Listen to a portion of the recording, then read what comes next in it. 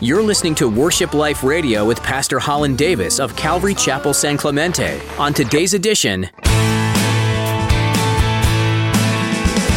and keep my covenant, then you shall be a special treasure to me above all people, for all the earth is mine. Everything belongs to the Lord. We're just managing it for him. It's on loan to us. It doesn't belong to us. It's even crazy when you say, well, I own this land. Really? So did you create it out of nothing? Did you speak it into existence? Because that's the person that owns it, the one who created it. did you ever loan something to someone who ended up thinking they owned it?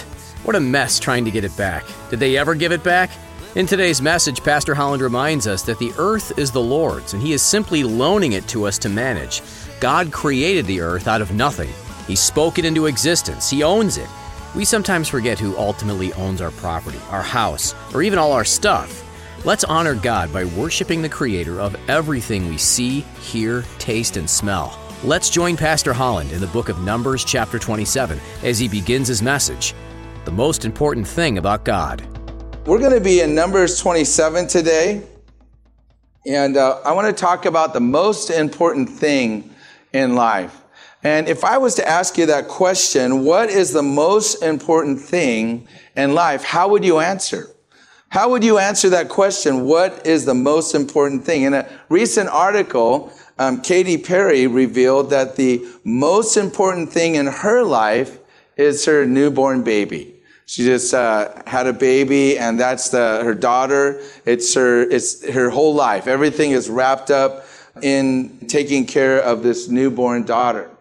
And then A-Rod, who is the fiance of J-Lo, says that the most important thing in life for him is his new blended family. You know, he has 2 kids from a previous marriage, and J-Lo has twins. And so they've got this new, blended family together. And then another survey I read said the top 5 most important things in life are health, right? We'd all say, yeah, I agree with that one. Health, family, which we would say that's important, friends, love, and purpose. Those are the 5 most important things in life. And those are all very good things. They're very important things that we should value highly and take great care and pay attention to. But there's one thing missing in every single one of these lists. And that is the one thing that is most important to God. What does God say is the most important thing? And in Numbers 27:28, Moses is coming to the end of his journey with Israel. He's finished up. They've wandered through the desert for 40 years, but he will not be allowed to enter into the promised land because of his own unbelief. Because he didn't trust God, he didn't believe God, it led him to misrepresent God to Israel in the desert. And the sad commentary on this is found in Hebrews chapter 3, where it says, "For who, having heard, rebelled? Indeed, was it not all who came out of Egypt led by Moses? Now, with whom was he angry 40 years? Was it not with those who sinned, whose corpses fell in the wilderness? And to whom did he swear that they would not enter his rest, but those who did not obey?" And so we see they could not enter in because of unbelief. Their unbelief kept them from entering into all that God had for them, for the promises of God. And notice here what unbelief led them to do. It led them to rebel. It led them to sin. It led them to not enter his rest, and it led them to not obey. Those are all things that happen when we don't trust God, when we don't believe God. Unbelief is the source of so many things that happen in our lives. And so unbelieving Israel never entered into the glorious, abundant life that God created for them to have, intended for them to have, including Moses. And Moses, facing the end of his journey, then turns to God and asks God to provide for Israel what Moses thinks Israel needs. This is the most important thing for Israel, according to Moses. And we read this in Numbers 27, verse 15. It says, Moses spoke to the Lord, saying, let the Lord, the God of the spirits of all flesh, meaning the God who gives breath to all flesh, or breath to all life, set a man over the congregation, who may go out before them and go in before them, who may lead them out and bring them in, that the congregation of the Lord may not be like sheep who have no shepherd. And so Moses, looking at Israel in this time of transition, where he is now going to step down as the leader, looks to God and says, God, this is the most important thing that Israel needs right now. Israel needs a man to lead them. Set a man over the congregation. And this request gives us some insight into the heart of Moses. Remember, it was God who led the nation, not Moses. It was God that led them with the cloud by day and the fire by night. Moses didn't lead them. Moses was just following the leadership of God. Remember, it was God that was directing Moses as to what to say to the people. Moses didn't even think, oh, I should say this to everyone. The Lord came to Moses and said, Moses, I want you to tell the people this. It was God who defended Moses against his own family. When his own family came against him and said, hey, who made you the boss? I'm your sister. I'm your older sister. I raised you. This isn't just the guys' club. And then later, God defended Moses and Aaron against those who brought legal action against them, saying they were unfit for office. And God was the one that defended them. But somewhere along the way, over the 40 years of Moses leading the nation of Israel, somewhere along the way, Moses began to take ownership for leading God's people, not as God's spokesman, but as God himself. And that's what got him into trouble when it came to the waters at Meribah, where he struck the rock. Because he assumed wrongly that he felt things and God was feeling the same things that he was feeling. That God was just as angry at the people as he was. That God was just as frustrated as he was. And so instead of speaking to the rock as God told him to, he struck the rock. And as a result, he is not going to enter into the promised land. He presumed that he was the leader and not God. And so in his mind, it was natural for him to ask God to provide another man. It's a natural thing for us. It's a natural thing in our nation today to look at the freedoms we've enjoyed over the past 4 years and think, Lord, what we need is another man. Another man that will lead us in the right direction. That's the most important thing for America right now. We need another man over the congregation. But you see, God never intended for a man to lead Israel. If you remember, God said at Mount Sinai in Exodus 19, you've seen what I did to the Egyptians, how I bore you on eagle's wings and brought you to myself. Now, therefore, if you will indeed obey my voice and keep my covenant, then you shall be a special treasure to me above all people, for all the earth is mine. Everything belongs to the Lord. We're just managing it for him. It's on loan to us. It doesn't belong to us. It's even crazy when you say, well, I own this land. Really?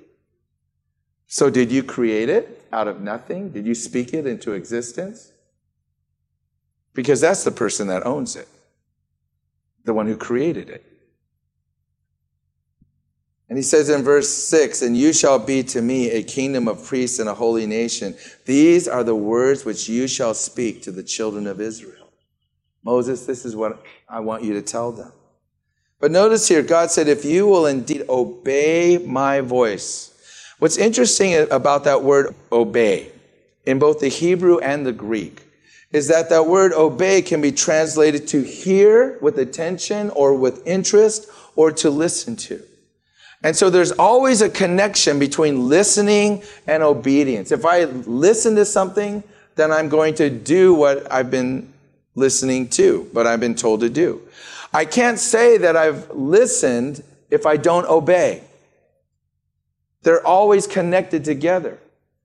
You know, I can't say that I'm obeying if I'm not listening. The two words are interchangeable in the scripture in terms of how they're translated.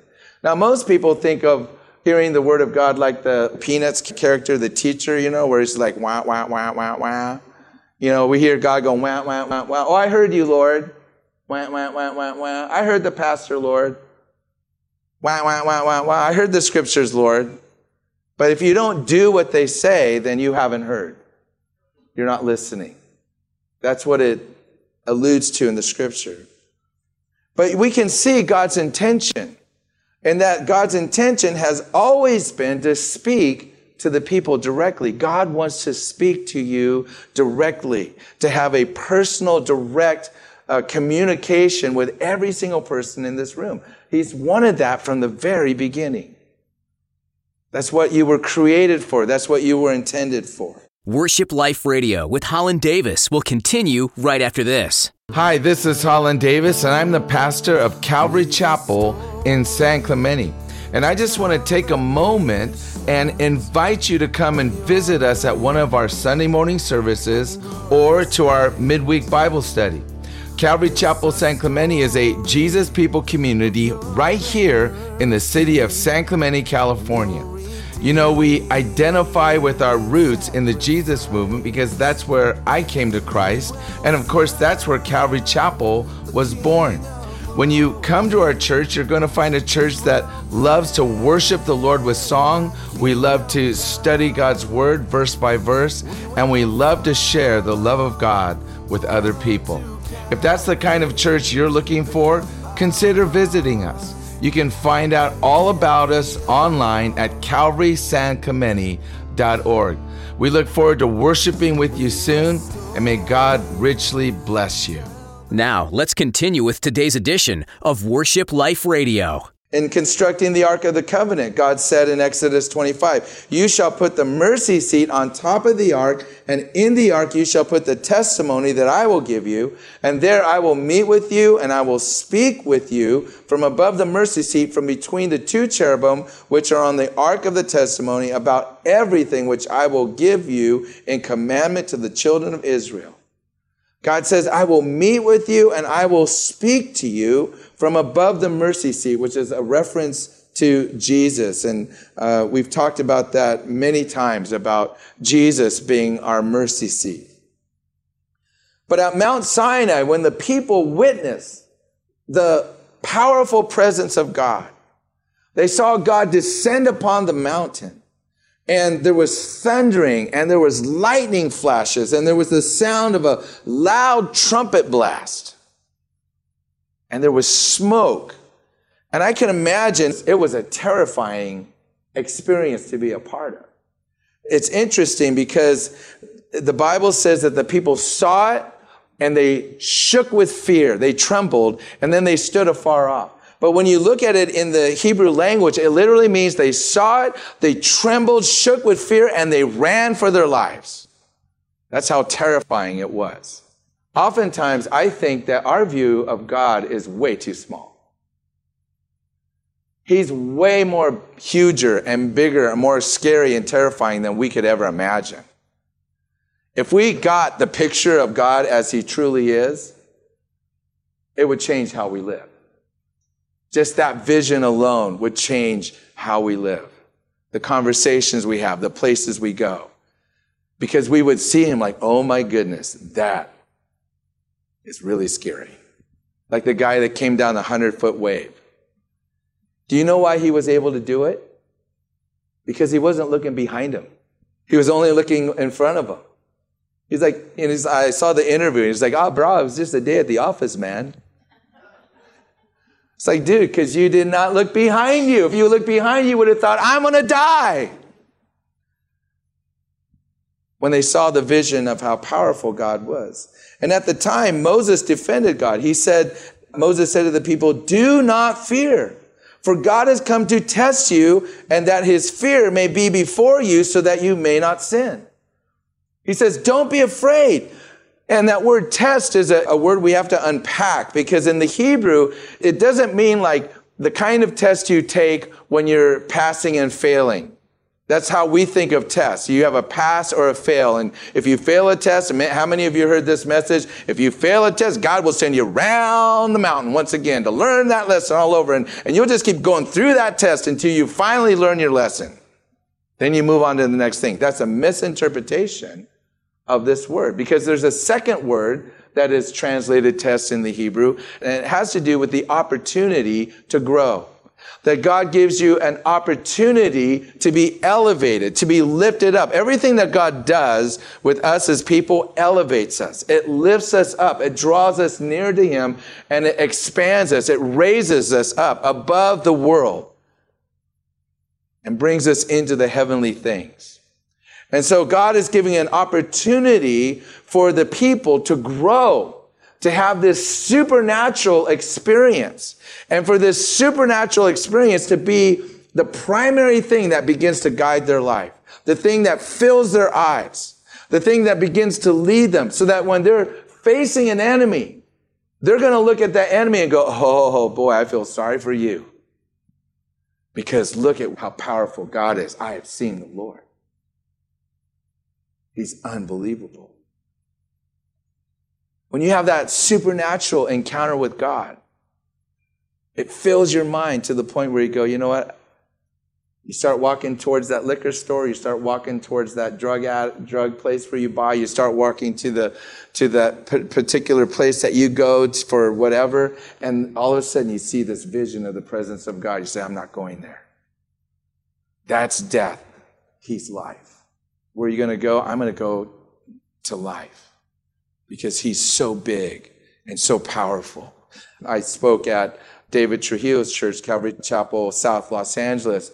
And I told you a couple of weeks ago about this shot caller that came to the Lord. And I got to meet him. So I took a picture with him. And the previous week I was there talking on the one world government. And he came to realize that, Jesus is coming soon. And so he said, I'm getting out of the gang. I'm going to go have a meeting with him on Sunday. And he had a meeting with them on Sunday, and we saw him on Wednesday, and I asked, how did the meeting go? He says, it went great. I said, I know it went great because you're alive. Because that's not a club you just step out of. It's not a club that you just say, hey, I don't want to pay dues anymore. I don't want to be a part of this anymore. There's only one way out, generally, and that's when you lose your life. It's the only way you get out of a club like that. And yet, God had delivered this man out of that lifestyle. He made a commitment to Jesus, and now he's walking with the Lord. And so when I go to my friend David Trujillo's church, I know I've got at least one guy who's the most powerful guy in the neighborhood, and he's got my back. So I don't have to be afraid anymore. You see, when you know how big God is, you know that he's got your back. And you don't have to be afraid in this world anymore. But you see, when they were faced with the reality of God, the people said, no, he's too scary. We're going to die. And Moses, you're that man. You talk to him. We'll listen to you. You come and tell us what he says, and we'll do everything you tell us to do. And from that point forward, people have been looking for a man to lead them, a man to guide them, a man to direct them. But somewhere along the line, Moses forgot the most important thing from God's perspective. And that is that God never wanted to work through a man. He always wanted to have a direct and personal relationship with Israel. And so Moses says, we need a man. He asked for a man. And look what kind of man Moses asked for. Someone who may go out before them and go in before them, In other words, God, give them someone that they can relate to. Someone that's one of them. Someone that isn't above them, doesn't rule over them, but lives with them. Someone that they can see. Someone that will be an example to them. You know, Jesus echoed this in Matthew 20. He said, you know that the rulers of the Gentiles lord it over them, and those who are great exercise authority over them. Yet it shall not be so among you, but whoever desires to become great among you, let him be your servant. And whoever desires to be first among you, let him be your slave. Just as the Son of Man did not come to be served, but to serve and to give his life a ransom for many. You see, in God's economy, he's looking for leaders who are servants. That is a kind of leader that represents him. That's the kind of leader that represents God. We don't lord it over people. We don't exercise great authority over them. We don't tell them how to live their lives. We point them to Jesus. We lead them to Jesus. And so Moses was asking for a good thing. He's asking for someone that they're going to be able to connect with and hear from. But it wasn't the most important thing. It wasn't the thing that God considered most important. You know, I had someone recently talk to me and said that they were struggling with sin and, you know, they just didn't find enough accountability in a particular church, so they wanted to go to another church where they had more accountability. What I said to them is, I said, what you really needed is more honesty. And he said, what do you mean I needed more honesty? I said, well, if we're going to be honest, right? If you're going to be honest about your situation, this is what you should have said. What you should have said is that you love your sin more than your family, more than your friends. You love your sin more than the people you're taking advantage of, the people that you're hurting. You love your sin more than you love God. And you have no intention of serving God. But you want to serve your sin because in your mind, your sin is what brings you life. And what they wanted is they wanted me as a pastor, as a spiritual leader, to come alongside and say, hey, don't do that. And if you do that, I'm going to spank you. I'm going to punish you. I'm going to make you feel guilty. I actually had someone tell me that one time. They said, you know, when I come to church, I expect to get a little spanking, you know, and get kind of put back in line so I can go back in the world, and I'm going to mess up again, and then I'll come back and you can put me back in line again. And there's a name for that. It's called insanity. That's a crazy thing. You know, that's a crazy thing to want from someone. It's like, hurts me so good. So bad. Friends, thank you for listening to the program today. You know, the statistics on life are quite staggering. It's been said that 1 out of every 1 person is going to die. And on that day, are you going to be ready? Are you going to be ready to meet God? Well, you can be ready. You can have that assurance that your sins are forgiven and you're going to heaven by praying a simple prayer and mean it with all your heart to say, Lord Jesus, I want to be ready to meet you. I surrender my life to you. Forgive me for all my sins and wash me clean of all the wickedness I've done. Fill me with your Holy Spirit and give me the power to live for you all the days of my life. And if you've prayed that prayer with me right now, I can tell you with full assurance that you are going to be in heaven. Thanks for tuning in today to Worship Life Radio with Pastor Holland Davis. You've been listening to just one message in a series through the book of Numbers. Isn't it interesting that God gave the Israelites a chance to spy out the land, showing them the promise and the blessing that He would give them, but the people became fearful of the enemy? The truth is, it's easy to get stuck in that mode nowadays as well. God promises blessing for His followers, but it's easy to get bogged down by the things that look hard to overcome. The examples you read about in the Bible are a guide to help you learn from their mistakes. Don't let fear and doubt crowd your mind and heart. Let God's courage and strength ignite a drive to do the things God's called you to do, like Joshua and Caleb did. If you've been enjoying these messages and you live in the San Clemente area, why not join us in person to hear more? You can join us this weekend for church. We have services every Sunday and Thursday where we dig into the Bible together and spend time getting to know one another in deeper, more meaningful ways. Just visit calvarysanclemente.org for service times and directions. You can also be a part of our services virtually. We're streaming through YouTube and Facebook Live, as well as on our website. Again, you'll find those links at calvarysanclemente.org. That's all we have time for today, but we do look forward to the next edition as Pastor Holland continues on in the book of Numbers, right here on Worship Life Radio. Have you ever wondered what it means to be saved? What are you saved from? Is salvation only about going to heaven? Pastor Holland's message series, So Great a Salvation, will answer these questions and help you discover the rich, abundant life salvation brings. Order your personal copy of So Great a Salvation at worshipliferadio.com.